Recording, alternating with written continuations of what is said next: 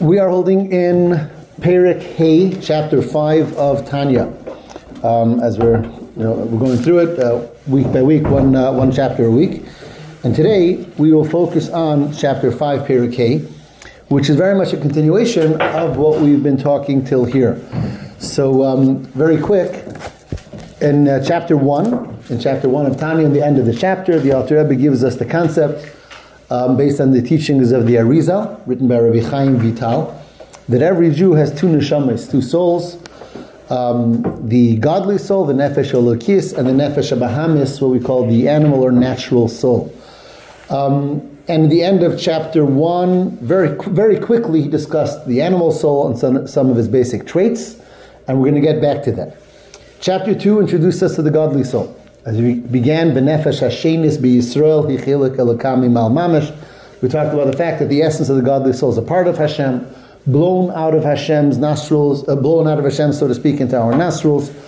And we talked about different levels of souls, but at the core, every soul is essentially a part of Hashem. That was chapter 2. Chapter 3 introduced us to the soul powers. We talked about the 10 basic powers of the soul, or the 10 attributes. We talked about the intellectual faculties of the soul versus the emotional faculties of the soul, the Chachma Bina Das versus the later Midos, and that was discussed in chapter 3. Last week, in chapter 4, we talked about the Levushim, which literally mean the soul garments, or the expressions of the soul, and they were primarily the thought, speech, and deed of the godly soul. Remember, we're focusing on the godly soul in these last couple of chapters, chapter 2, 3, 4, and today as well. Today, actually, we're going to finish up the discussion of the godly soul, and that's chapter 5. So, in chapter 4, we learned about the levushim, the garments of the soul. The soul uses thought, speech, and deed. Now, the thought, speech, and deed of the godly soul are basically the thought, speech, and deed of mitzvahs. In mitzvahs, there's action mitzvahs, there's mitzvahs that we do verbally with our mouths, and there's mitzvahs that we think, machshava. So the machshava, dibur, and maisa of the nefesh elokis, of the godly soul, is the garments of the godly soul. So, and I just want to go over one point that we discussed last week, and especially because there was a question that someone asked, although I don't remember now who, but I thought it over after, and I wanted to add a little bit of explanation to that. I think it was someone here who asked the question, you'll remind me. But the point that he made last week, and we talked about at length, was that on one hand, garments seem to be secondary to the soul itself. Right? Just like a human being, we have ourselves and our garments, our clothing. Our clothing are secondary to us. They're just what we use to express ourselves, but we could change clothes, and we are a different pair of clothes, so clothes are not us. And in the same way, when you think about the makeup of the soul, so the wisdom, the understanding, the feelings, that's the makeup of the soul. Thoughts, words, and deeds are merely garments and merely expressions. So one might think they're lesser significant or less valuable than the soul powers. But what he explained last week is to the contrary. The garments are the Torah and mitzvahs. That's our connector to Hashem.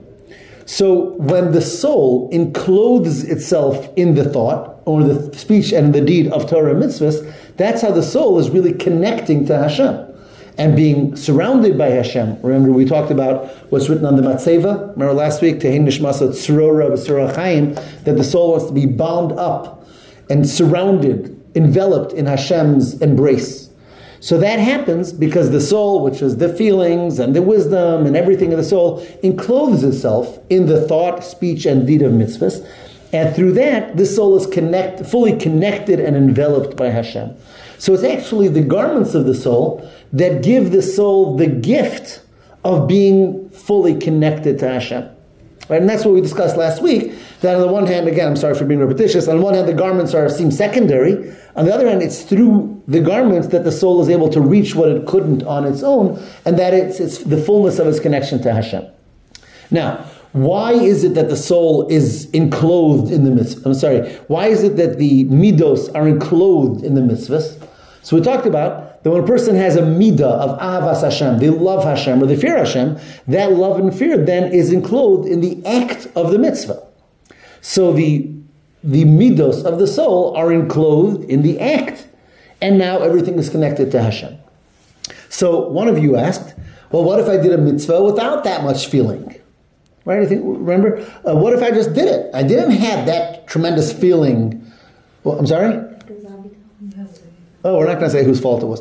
But so what if I did a mitzvah and I didn't have feeling? I just did it.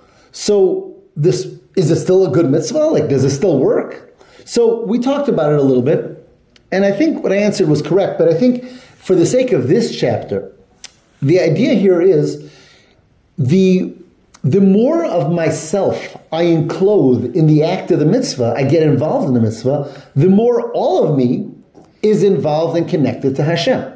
Right? The idea of this chapter, or chapter 4, is that it's the garments of the soul, it's the mitzvahs that create the fullest connection. The more we are invested in that, or the more of ourselves we invest in that, the more of ourselves get connected to that mitzvah that was done. Right? So the mitzvah is a mitzvah either way, and the mitzvah is holy, and the mitzvah is special. But how much of myself, how much of my feelings, and how much of my soul am I involving in it? The more I invest in it, the more I was enclosed and enveloped in Hashem in the act of that mitzvah. So just to finish that point, of course the mitzvah is a good mitzvah and it's a great connection to Hashem no matter what. The more of my feelings and the more of my mind and the more of my effort I invested, the more of me became connected to Hashem through this mitzvah that I've done. Right? So to be clear, the mitzvah is a connection no matter what. The more I invested, the more of me was invested in that mitzvah and therefore is surrounded, enveloped, enclosed, connected to Hashem. So when you're elevating the animal. Not just the animal, soul. Even the godly soul. Even the godly soul, by doing a mitzvah, is connecting to Hashem himself. It's not just my understanding and my godly feelings, but connecting to Hashem himself through those mitzvahs. Higher you put yourself in, you're elevating that. The more of yourself you put into it, the more of yourself was invested in the mitzvah and connected to Hashem in that moment. Okay, all of that was last week. That was chapter 4.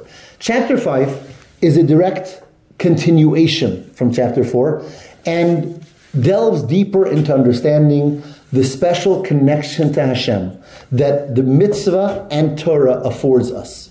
Right? Because this is what we're talking about. We're talking about that I have a soul, but through the mitzvahs that I do and through the Torah that I learn, I'm connecting to Hashem. So chapter 5 takes us to a deeper understanding of the connection that we create with Hashem through being involved in Torah and mitzvahs. And specifically, chapter 5 is actually famous for being the chapter where the Alter Rebbe says the unique connection that Torah specifically creates with Hashem. Because even in connections alone, there is mitzvahs, all the mitzvahs that we do, and there is Torah study. And in this chapter, the Alter Rebbe is going to analyze the difference between the connection to Hashem created through mitzvahs and the connection to Hashem created through Torah study. And that's I think that's a famous idea of chapter 5. But in order to get to that, I want to mention one last thing that we touched upon last week. Excuse me. We talked about that when we learn Torah or we do mitzvahs, we're connecting to Hashem. The wording he used was to hug the king. Right? Hashem is called as the king, obviously, and that a mitzvahs and Torah are a divine hug. And we talked about there is us hugging Hashem and there's Hashem hugging us. Right? We said there's both of them are mentioned. There is the chibuk, the hug that we give to Hashem through Torah and mitzvahs, and there's Hashem hugging us. What we're going to see today is that really the difference between us hugging Hashem and Hashem hugging us is very much the difference between Torah and mitzvahs. Okay? So let's see how that plays itself out in chapter 5. He begins chapter 5 with a quote that is an important quote and a famous quote, and that comes from the Pasach Eliyahu. And we mentioned the Pasach Eliyahu in the past. It's a section of the Zohar that we say on Friday by Mincha, if we get to it, right? In other words, Friday Mincha is a difficult time for a lot of people, and I know that. But the essence of the Mincha, of course, is the Shmona Esrei and Ashrei. But beforehand, the custom by many is to say one chapter of Tehillim, chapter 106 of Tehillim, 107 of Tehillim, that is, and it's 106, 107. I'm drawing a blank right now. I'll get back to you on that. Pasach Eliyahu. Yeah. What's before Pasach Eliyahu? Hodel Hashem. And that's which chapter is that? Do you have it? But does it say which chapter until? Why am I not remembering? It's 106 or 107. Okay, one of them.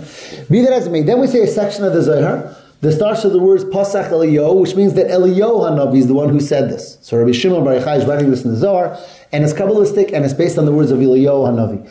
And one of the quotes in that statement is, Leis machshava tfisa bei. That's in Aramaic, which means no thought, no mind can really grasp Hashem. The word tfisa in Aramaic means to grasp. And he's saying that really on our own, there's no way we could grasp Hashem. Why not? Well, obviously, because Hashem is infinite and we're finite. A human being is finite by the nature of who we are. We're creations. Hashem is infinite. He's the creator. And a finite creation cannot grasp the infinite. But the Alter Rebbe zooms into the word grasp, tfisa. And he says, no, we don't have the ability to grasp Hashem on our own naturally. But yet, through Torah and mitzvahs, we do have that ability to grasp Hashem. And specifically, it's through Torah study, even more so than mitzvahs. Why is that?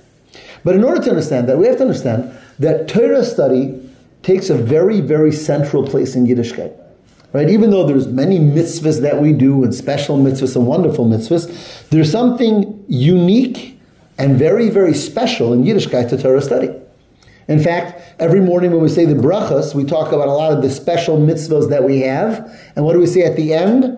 The Talmud Torah, kineged kulam. There's something about Torah study that really is equal to all of the other mitzvahs put together.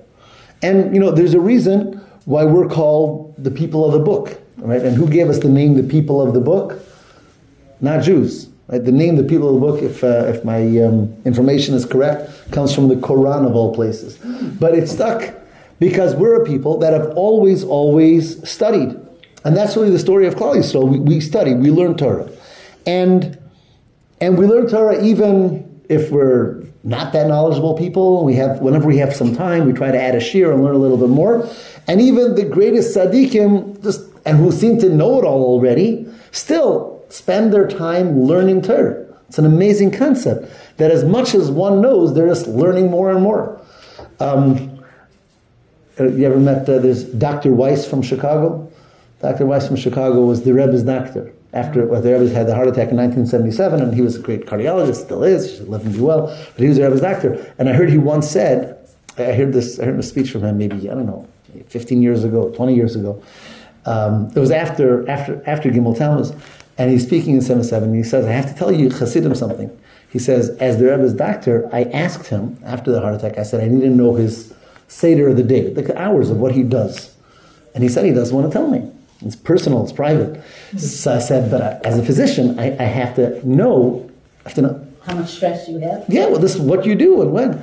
So he said... He's allowed to reveal that. So listen, so the Rebbe said, if you're telling me as a physician, then I'll tell you. But the condition is you may not tell it to anybody else. So he said, I said, okay, I won't. So he says, therefore now, I'm not going to tell it to you because I said I'm not going to, but I'll tell you one thing. That with all the things that the Rebbe did and all the people he met and all the letters he answered, he spent more time every day learning Torah than everything else together. Wow. He said, I'll tell you. He said, based on the hours, he gave me his hours, he gave me the schedule. He said, you might think, he's so busy, thousands of letters, meeting people, running programs, the whole world, everything. But he said there were more time spent in front of a sefer than everything else together. And this is someone who, when he was a child, the Rebbe was known to already have known the whole Talmud and everything, was tested on all of it as a child. And nevertheless, the occupation of a Yid was always to learn Torah. So why is it? Why the Talmud Torah Keneged Kulam? Why is it so central to Yiddishkeit? So here in this chapter, the Alter Rebbe gives the following point. And he says, when we do mitzvahs, any mitzvah, and we talked about it last week, when we do a mitzvah, what are we essentially doing? We're enveloping ourselves in Hashem's light, in Hashem's will, in Hashem's ratzon. And the more mitzvahs they do, the more we envelop ourselves. And that was the idea behind Tehei Nishmasa Tzrora B'Tzror HaChaim, that we said that we're surrounded by godliness and we're surrounded every part of ourselves and every aspect of our being by Hashem. So primarily mitzvahs, more than anything else, we're enveloping ourselves and surrounding ourselves in godliness and holiness. And we're enveloping every part of ourselves by doing every mitzvah. We talked last week about the 613 mitzvahs, 1,613 soul powers. It's like a garment that surrounds us totally. We're guarded, we're protected by Hashem's mitzvahs. All of that is true when we study Torah also. When we study Torah, first of all, Torah is a mitzvah. Like any other mitzvah, there's a mitzvah to learn Torah. And also when we're learning the words of Torah, when we're thinking about a concept, we are very much enveloping ourselves in that idea. Right? When you're learning something, when you're really thinking about something, you're enveloped in it. Your mind is there. You don't have a place for anything else. But there's something else that happens when we learn Torah that doesn't happen when we do any mitzvah. And what is that? The ideas that we learn become part of us. We envelop and surround and take into ourselves those ideas. And in that way, Torah is very different than all the mitzvahs. When a mitzvah, once a person did a mitzvah, they did it. Right? I did the mitzvah, I drew down that divine energy on my arm, on my eyes, on my head, on my foot, whatever it is. I drew down divine energy on me. But that divinity didn't become part of me in a way that I internalized it. What happens when we study, when we learn? Those ideas that we picked up now come into us and we know them. We understand them. An hour later we can come back to it. A day later we can think about it again. Because there's something that actually entered into me that I understand and now becomes, in a sense, mine. It's an idea that I have acquired that now is in my mind and is in my brain. I can go back to it. Right? That doesn't make sense because you have all these bachrim that are putting tefillin. Talk louder. You have all these bachrim that are going out and putting tefillin and they're touching the soul and the essence. And from that mitzvah connection, they might be reaching people in a way that maybe Torah isn't. So until you get to the point of, okay, I can learn Torah, I understand, then how is that it can be more? I understand what you're saying, I comprehend, yet there's that other element of... No. So mitzvahs... Do you understand I hear the question? you. So mitzvahs are extremely powerful. And they draw down a tremendous divine energy on the person who's doing the mitzvah, and a person who helps another person do a mitzvah, and a person who puts on tefillin, or lights a Shabbos candle, or whatever mitzvah it is, draws down a divine energy which is going to help that person and uplift that person and connect them, and all that is 100% true. There's something internal, though, that happens when we learn Torah that doesn't happen when we do any other mitzvah. See, when you do a mitzvah with a person, when you finished doing the mitzvah, there's nothing that person has now that they know and understand in a way that they took something that became part of them. There's a divine energy that surrounds that person now and therefore uplifts that person. And that's there. When we learn Torah, in addition to that, there's something that becomes part of that person's mind, changes the way the person thinks. Because now in their mind, there's ideas that they can go back to, that they can think over, that they have. It became theirs. So the way he pictures it in the Tanya, he says like this. He actually uses almost like a visual. He says, when we do mitzvahs, we're enveloped by Hashem. Hashem surrounds us, envelops us. We're surrounded by an aura of Kedusha. When we learn Torah, we're doing that. But aside from that, we are also enveloping Hashem. Hashem is also within us. Not only is He surrounding us, and which picks us up to a different place, He's also internally become part of the way we think and the way we see things. And the more we learn Torah, and the more we think about the Torah that we learn, the more it becomes internalized within us because it's something that we know and that we understand. So when we do a mitzvah and this divine energy surrounds us, when we're done with the mitzvah, Right. okay, then we're no longer surrounded by that divine energy? So there is always, and whenever Hashem makes a mark somewhere, that mark is always going to be, there's always going to be a The leftover mark. intensity of Right. it is different. The intensity is different because right now that divine energy is, I'm not doing the mitzvah now. So it's sort of, I did it, and it leaves an imprint, it leaves an impression. There's a certain kedusha that was drawn down on me, which will have, mitzvah goreres mitzvah. One mitzvah is going to pull another mitzvah. It's not inside, it's external. Exactly. Coming on the It's outside. more external. It's more enveloping. It's not something that became part of me. Interestingly, he makes a very interesting halachic note. There is a concept of standing up for a Talmid Chacham. A Torah scholar is supposed to stand up. Is it only while the Torah scholar is studying Torah? No. The Torah scholar is a Torah scholar, walks by. There's a concept of showing that respect. What about a person when they're doing a mitzvah? When you see a person doing a mitzvah, it's appropriate to stand up because the person's doing a mitzvah. But afterward, not.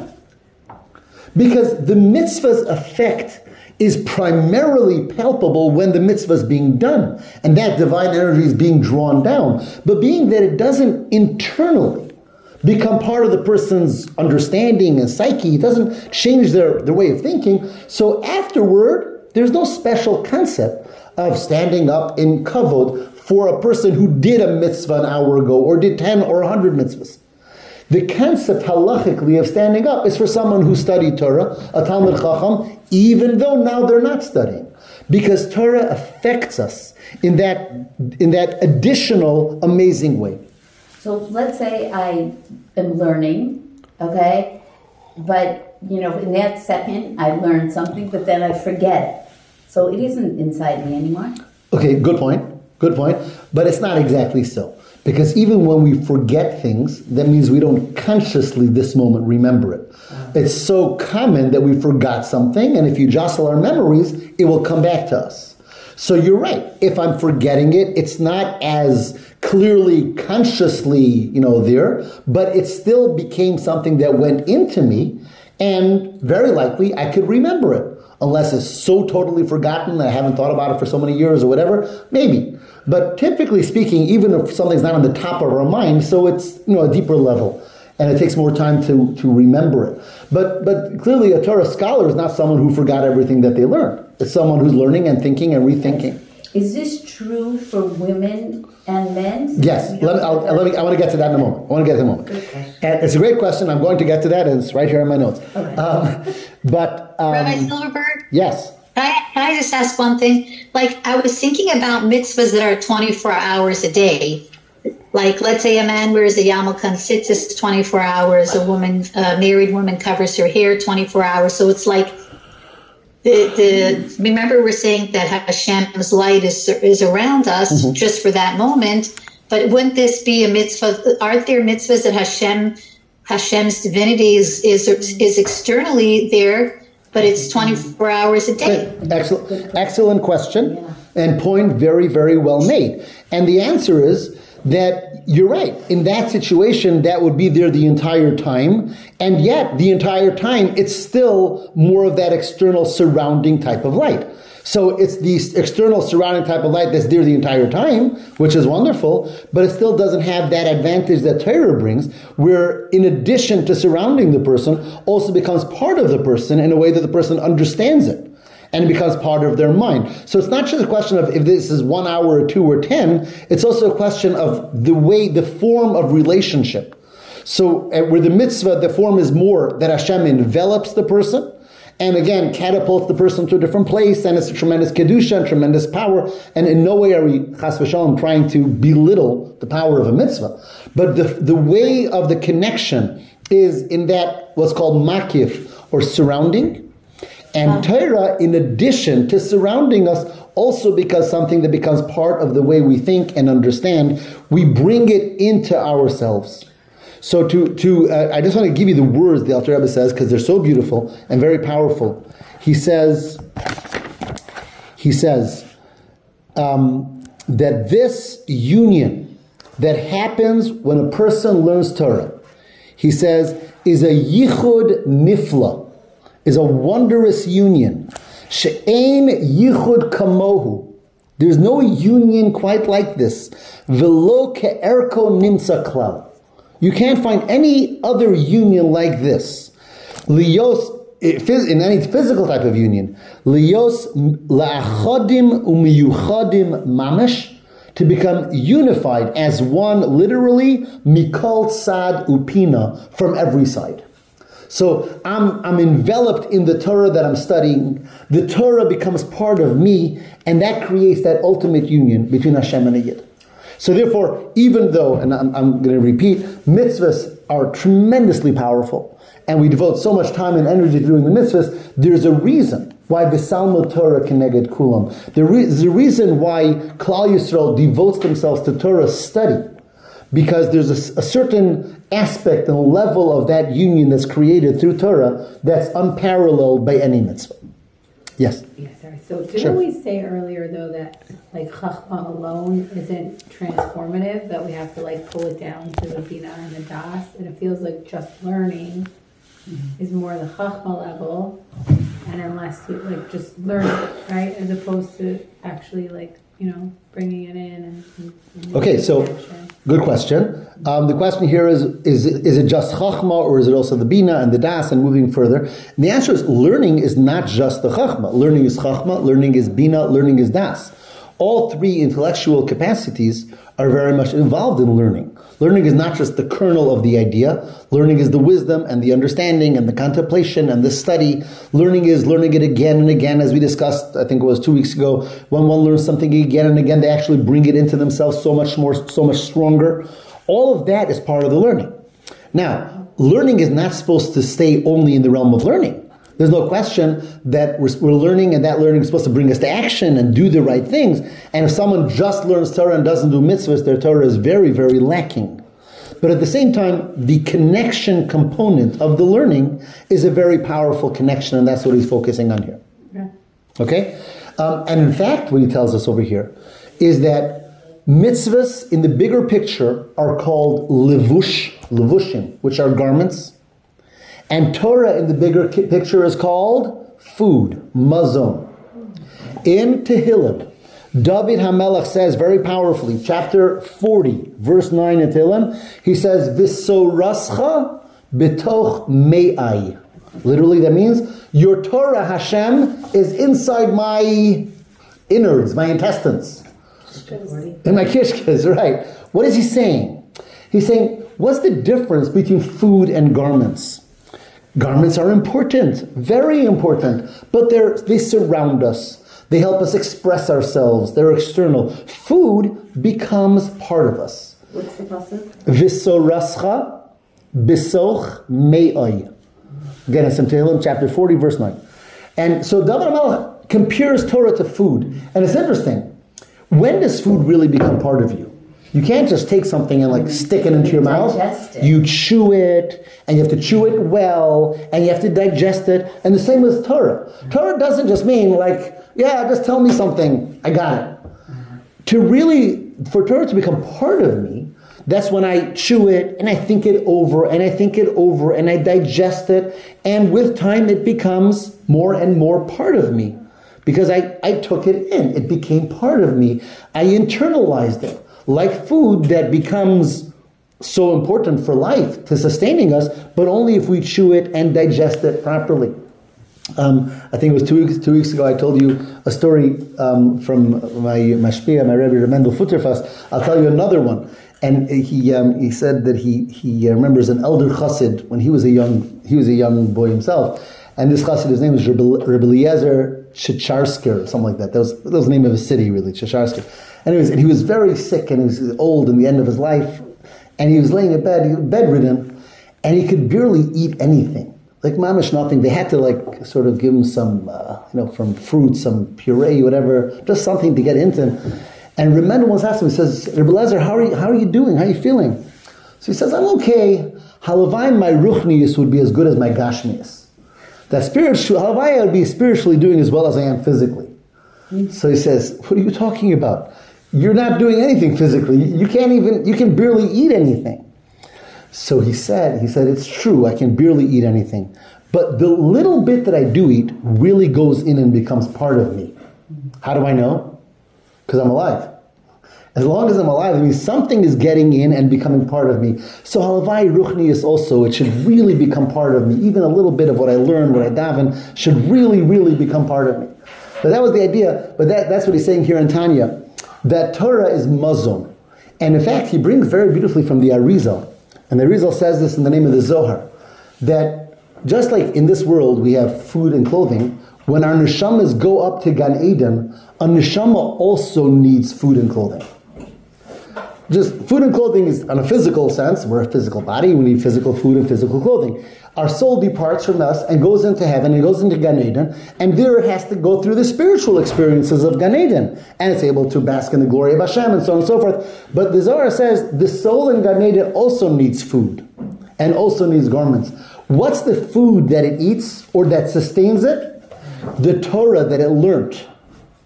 And what's the garments? The mitzvahs that it did. The mitzvahs that it did and the Torah that it learned are the food, the sustaining food, and the garments that carry the soul into the next world. And that's because even in this world, that's really what they are. They're spiritual food and they're spiritual garments. This also explains another very important point that he makes in this chapter. Sometimes we learn Torah and we're learning about halachas that seem to, like, they'll never happen. Right? Especially when you're learning Gemara or areas of Torah that are very, very hypothetical. And some things you're like learning, if this will happen, if that will happen, and you're like, did this ever really happen? Will this ever really happen? And if not, what's the value of learning it? In fact, there's even some mitzvahs in the Torah that it says never happened. Anyone knows an example? Excellent. There's a story with Ben Sorer Umar, like a very harsh section of the Torah, a child who did like everything wrong in the book, and there's about 1 million stipulations that he would have to do, and this child would be put to death, a 12-year-old, 13-year-old child. Now, it's a really harsh story, except that when you read the Talmud, you figure out the story never happened. Because there's so many details and nuances that have to happen that the story never happened. The Talmud says, Lo hayav lo nivra, never happened. There's question about other mitzvahs also, ir hanidachas. There's question about certain things. And here the question is, so if it never really happened, what's the value of learning it? And the answer is, the value of learning it is because when I'm learning Torah, this is Hashem's wisdom. Hashem's ratzon, Hashem's wisdom is that if this were to be, then this would be the halacha. The value of the connection to Hashem is not based on the materialization of whether it will or won't happen. The value of the connection is, it's Hashem's wisdom. That Hashem said if A would lead to B and if B would lead to C, then you would do D. All of that is the wisdom of Torah with all of the halachas and all of the details. And when we're studying that, we're creating that connection. So very likely the reason why this mitzvah was said is to afford us another opportunity to connect to Hashem's wisdom with this yichud nifla, this unbelievable union. So really what this chapter 5 is about is continuing the concept of chapter 4. That it's through our involvement of Torah mitzvahs that we're able to fully connect to Hashem. But chapter 8 is breaking it down to the different forms of connecting to Hashem. The mitzvah form of connection, the Torah form of connection, which, going back to something I don't think I finished up with, is who's hugging who? When we do mitzvahs, primarily it's Hashem hugging us. Because we're enveloped by Hashem, by bringing that divine light around us. So when the Tanya and the Sfarim talk about the divine hug, actually we talk about it in Shir Hashirim, right? We say, V'yimino tichabkeni, Hashem's right arm hugs us. That's from Shir Hashirim. Which mitzvah especially represents that hug? The sukkah. Excellent. So that's the right hand, and we enter into Hashem's embrace. So mitzvahs are more Hashem's hug to us. Mikvah, but you're correct. But it says it specifically about sukkah because sukkah is in consideration of Rosh Hashanah. It's part of the sequence of Rosh Hashanah. But you're right. There's certain mitzvahs that we're enveloped, and mikvah is one of them. So mitzvahs is Hashem hugging us. What Torah brings to the table is that Hashem is also within us, so we're hugging Hashem. And that's the two sides of that chibuk, of that divine hug. Now, the big question, of course, which was mentioned before, and I said I'll get to now, is what's the story with women and learning Torah? right? Because especially when you learn this chapter of Tanya, and he gives us this tremendous, beautiful understanding of the as he calls it, the yichud nifla, the great union, the wondrous union that happens through Torah. What about women? Are they part of that or not part of that? As we know, there's differences between men and women when it comes to learning Torah. So, should I give you the short answer or the long answer? The long answer. Okay. So no. Long but short. Right. That's it. The long, short way. Exactly. So, in the short, long answer is the following. There are three basic reasons and concepts behind learning Torah. When any Yid learns Torah, there's three basic reasons why one learns Torah. What are they? And we can go around the table, but let me set it up in the following way. This first simplest reason why we learn Torah is... Okay, that's why I said know what to say first, second, and third. But I'm going to say number one is to tell us what to do. Right? The word Torah means instruction, teaching. Right? We can't very well do any mitzvahs if we don't learn Torah. Because you can't really keep Shabbos if you don't learn the laws of Shabbos. You can't do any mitzvah without knowing how to do it. Knowing how to do it is Torah. So, on the most first practical level, we learn Torah to know what to do. As Yidden, in order to know what to do, we have to learn Torah. Torah is the guide, it's the manual. It says how to. How do you do it? You have to learn Torah to know what to do, right? Now, on that level of learning Torah, is a woman obligated to learn Torah? Yes, right? A woman has actually the same obligation as a man to learn any part of Torah that's important to know in order to know what to do. Now, to be sure, there are certain mitzvahs that a woman is not required to do, so then she wouldn't be required to learn the halacha of that mitzvah. But there's the majority of mitzvahs a woman is required to do, and therefore she's required to learn any halacha that pertains to any mitzvah that she would have to do. On that level, men and women carry an equal obligation to learning Torah. Is that men don't have to aren't obligated to learn things that are just for women? So, again, from the angle of learning to know what to do, so if that mitzvah is not applicable to me, I don't have to learn it. I see. From that, again, I'm saying there's 3 points to learning Torah. Point 1 is to know what to do. On that level, there's no difference. Everyone has to learn to know what they have to do.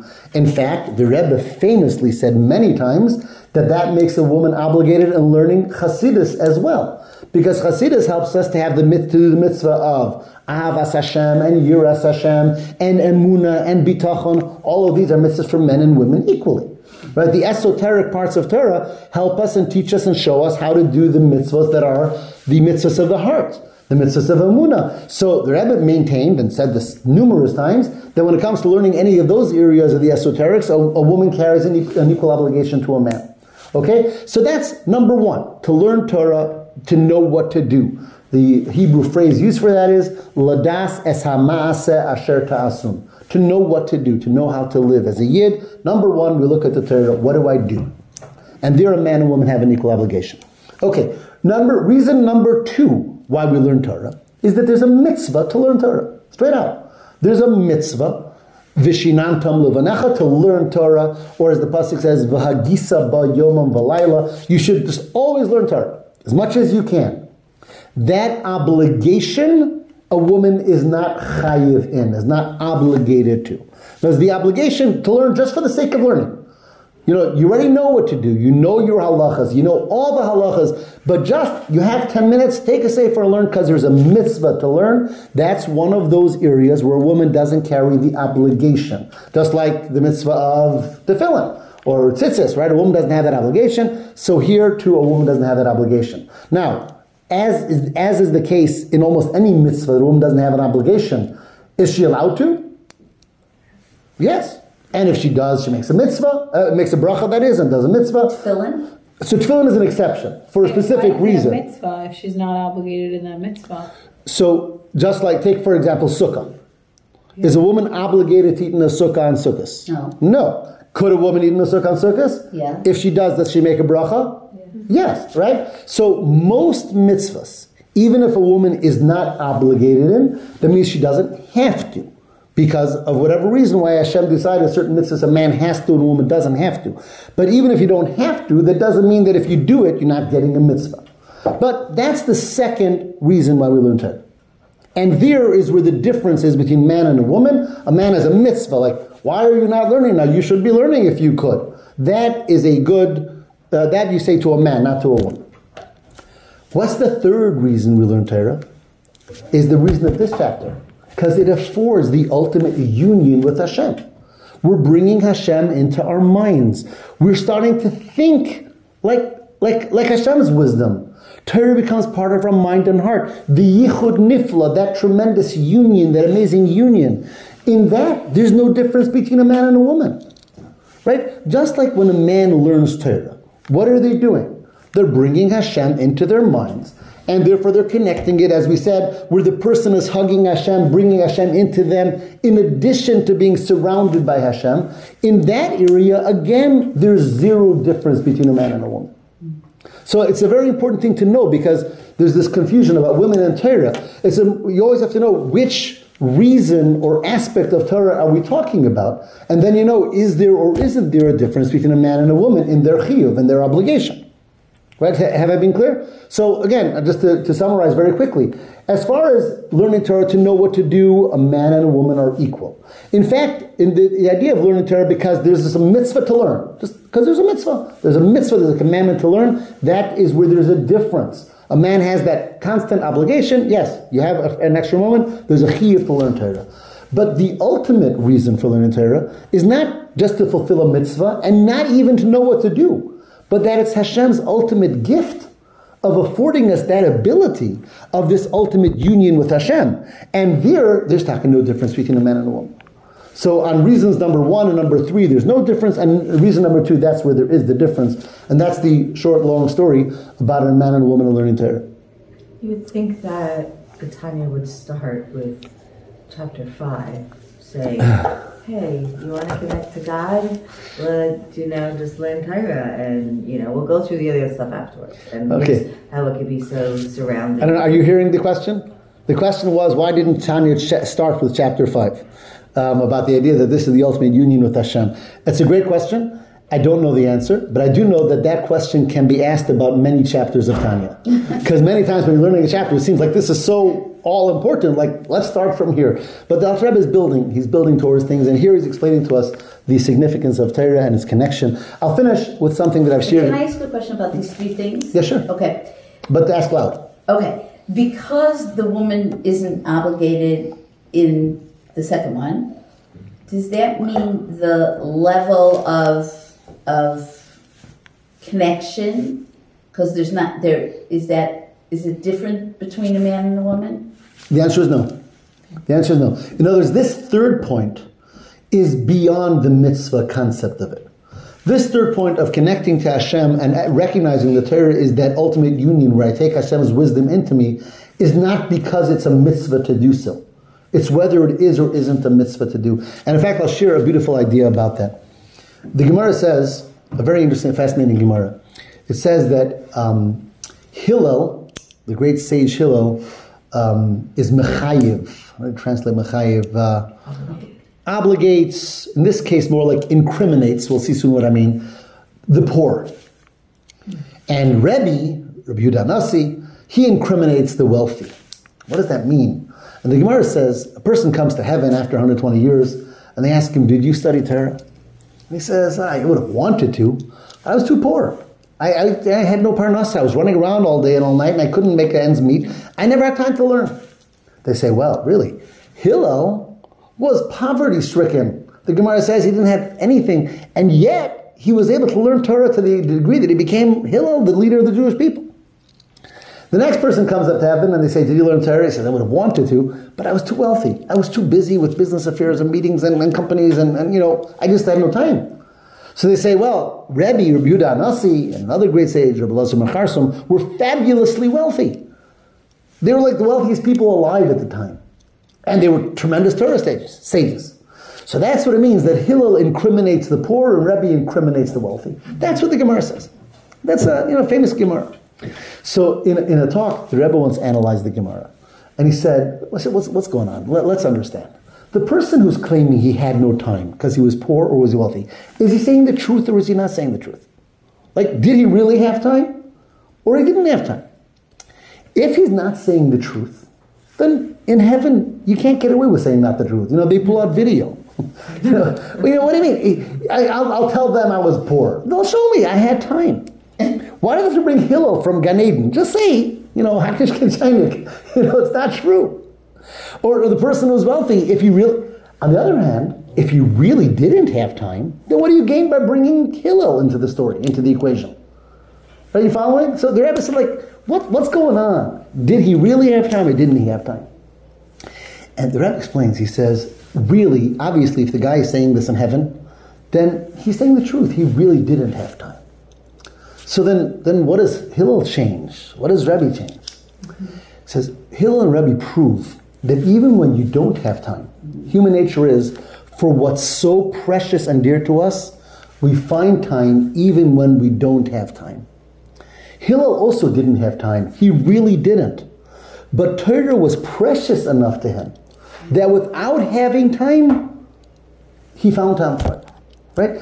That's our nature. Our nature is, we really don't have time, but for those things that are so meaningful to us, we find the time. We carve out time in between times, in times that we're not sure. It's before the day started and after the night ended. And somehow, for that which really is important, and where does that come from? That comes from understanding what Torah is, the gift of Torah. When we understand that Torah is Hashem's ultimate gift to us, it's a way for Hashem that He allows us to have that yichud nifla, that wondrous union of bringing Hashem's thought into our minds, which makes no sense. We started off the shir tonight with Eliyahu Navi saying, "Leis machshava tfisa bei." Our minds can't grasp Hashem until Hashem invested Himself into Torah and gave it to us as a gift, allowing us to connect to Him in that very special way. So that's what Hillel and Rebbe tell us. Yeah, you don't have time, and you're not obligated, and according to the letter of the law, right? We can't. But they showed us. It's like when we're totally full, but there's always place for dessert, right? We are totally full. You can't give me anything else, but that, okay, right? So if Torah is dessert, there's always place for an extra piece. And that's chapter Hey, the chapter 5, the special connection of Torah, mitzvahs, but the special connection of Torah, that these are all brought to us through the garments, the thought, speech, and deed of our godly soul, that allows our godly soul to be fully enveloped and envelop Hashem in this complete union. And that's how he finishes chapter 5. And next week, we're turning the page and going to chapter 6, which is going to the animal soul. So whereas the last 4 classes, chapter 2, 3, 4, and 5, were all the godly soul and the godly connections and the soul powers and the garments and Torah and mitzvahs, now we're going to turn around and talk about the klipa and the animal soul and all that, which is maybe less exciting, but it's all part of the story of life. And we'll deal with that next week in Rosh Hashanah. Thank you.